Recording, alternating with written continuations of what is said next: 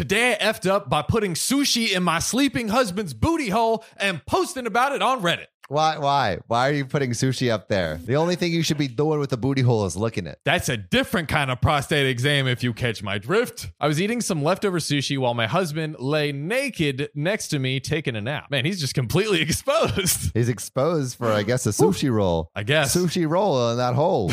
I gently pried open his cheeks and nestled a single slice of Philly roll softly against his anus. Why? He woke up. Of course he woke up. You're stuffing sushi in his hole, bro. This is crazy.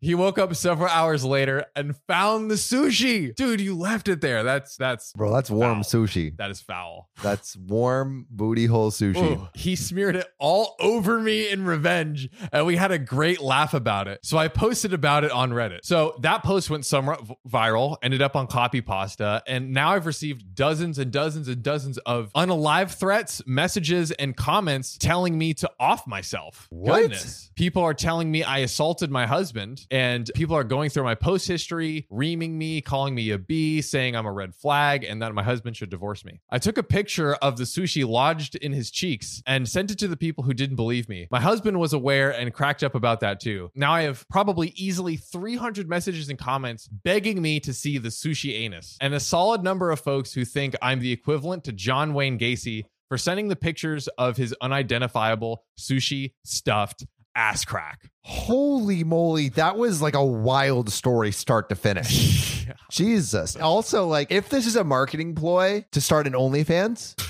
I'm in. I thought you were going to say a marketing ploy to open like a sushi chain. Have you heard of that?